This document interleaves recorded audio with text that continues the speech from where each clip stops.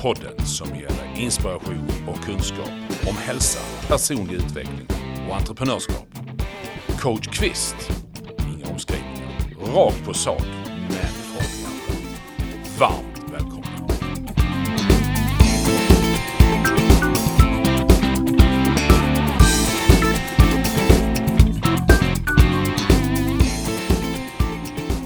Hej!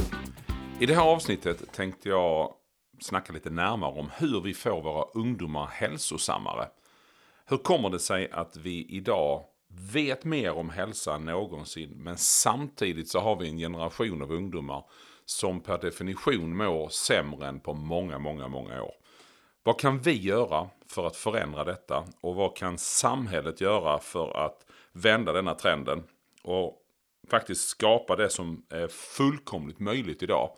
Och det är generationer av ungdomar som mår bättre per definition än vad vi någonsin har kunnat se tidigare i föregående generationer. Nummer 1. Det är ju så att hur vi än vänder och vrider på det så är det föräldrarna som har ansvaret.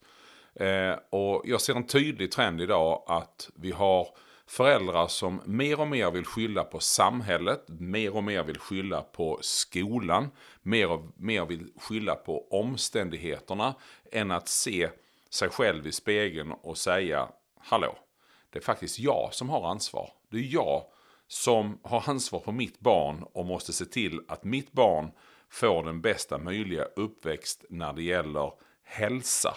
Och på så vis kan ha så hög livskvalitet som möjligt så länge som möjligt i livet.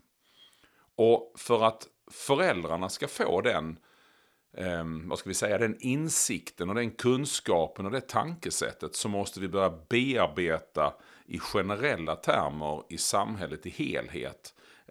Och det gäller på arbetsplatser och det gäller i många sammanhang att vi lyfter det här samtalet. Och det som vi kan göra för att förändra det generellt, det är ju faktiskt att titta rent politiskt. Vad kan vi göra ur ett samhällsstrukturellt hänseende för att få fler vuxna att ta ansvar för sina barn? Få fler vuxna att förstå vikten vid att faktiskt ta hand om barnen på rätt sätt.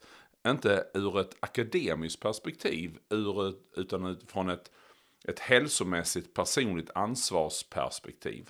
Så att vi får en högre procentuellt andel utav barnen som tar självklart det här ansvaret och som ser på det här som en ren självklarhet, att det här måste jag fixa. Det här är mitt ansvar, därför att man har fått den här informationen och den här kunskapen och den här insikten från sina föräldrar. Och för att barnen ska bli mottagliga så måste vi också ändra på attityden i skolan. Hur kan vi se att skolan kan jobba med de här sakerna på ett bättre sätt?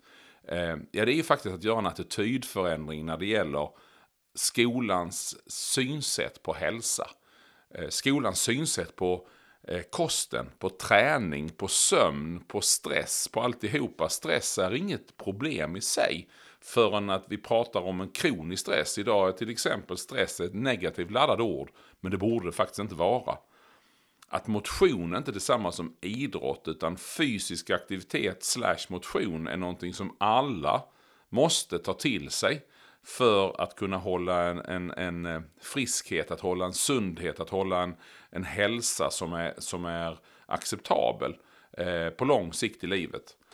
För att öka livskvaliteten och också ur ett rent samhällsekonomiskt perspektiv se till att vi får fler människor som är i mindre behov av sjukvården, och lika med jag behöver inte vård därför att jag faktiskt mår bra. Och det är en attitydförändring som vi måste börja med föräldrarna för att sen påverka i skolan utifrån skolans resonemang gentemot barnen. För det tredje så kommer vi in på det här med maten och skolan. Vi kan inte ha mat där vi har ett system där vi handlar om upphandling till lägsta möjliga kostnad, utan snarare skulle jag vilja se en förändring där vi pratar om en mat där vi gör en upphandling utifrån högsta möjliga kvalitet för pengarna vinner.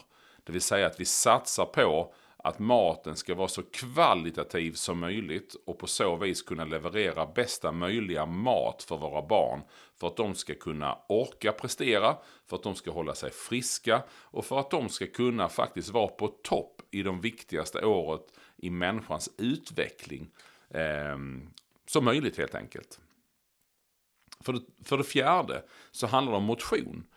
Att vi slutar använda begreppet idrott i skolan och istället vänder begreppet att använda motion och hälsa. Skolan borde inte ha ett ansvar att utbilda i idrott.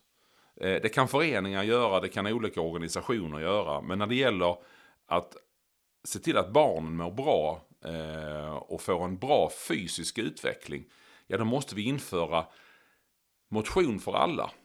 Det är inte en idrottslektion där 20-30% av ungarna vägrar vara med för att det är tävling och för att det är prestation och för att det är bollsport och annat som innebär att vi segregerar den fysiska aktiviteten för de som faktiskt inte är intresserade av idrott.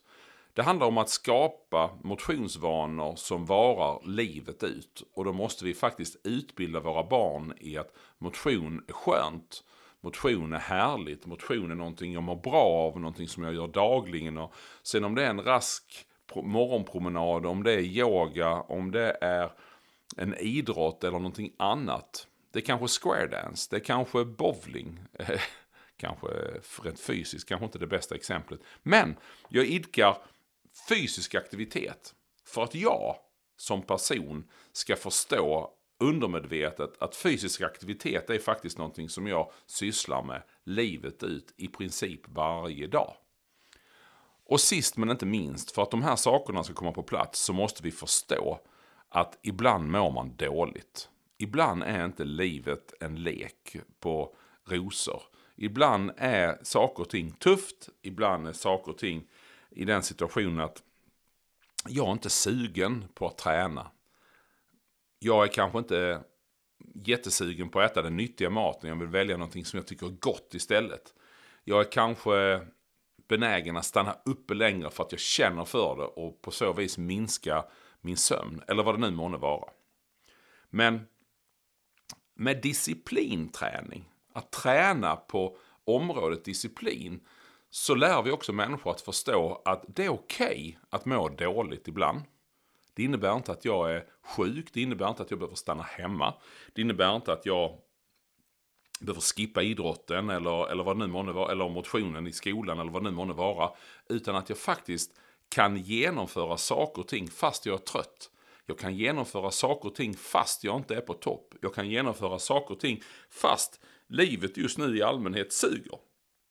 Men med disciplinträning, med att träna på det som är jobbigt och att faktiskt ta sig igenom svårigheter på ett disciplinerat sätt, det gör att vi faktiskt skapar större förutsättningar att vi klarar motgångar.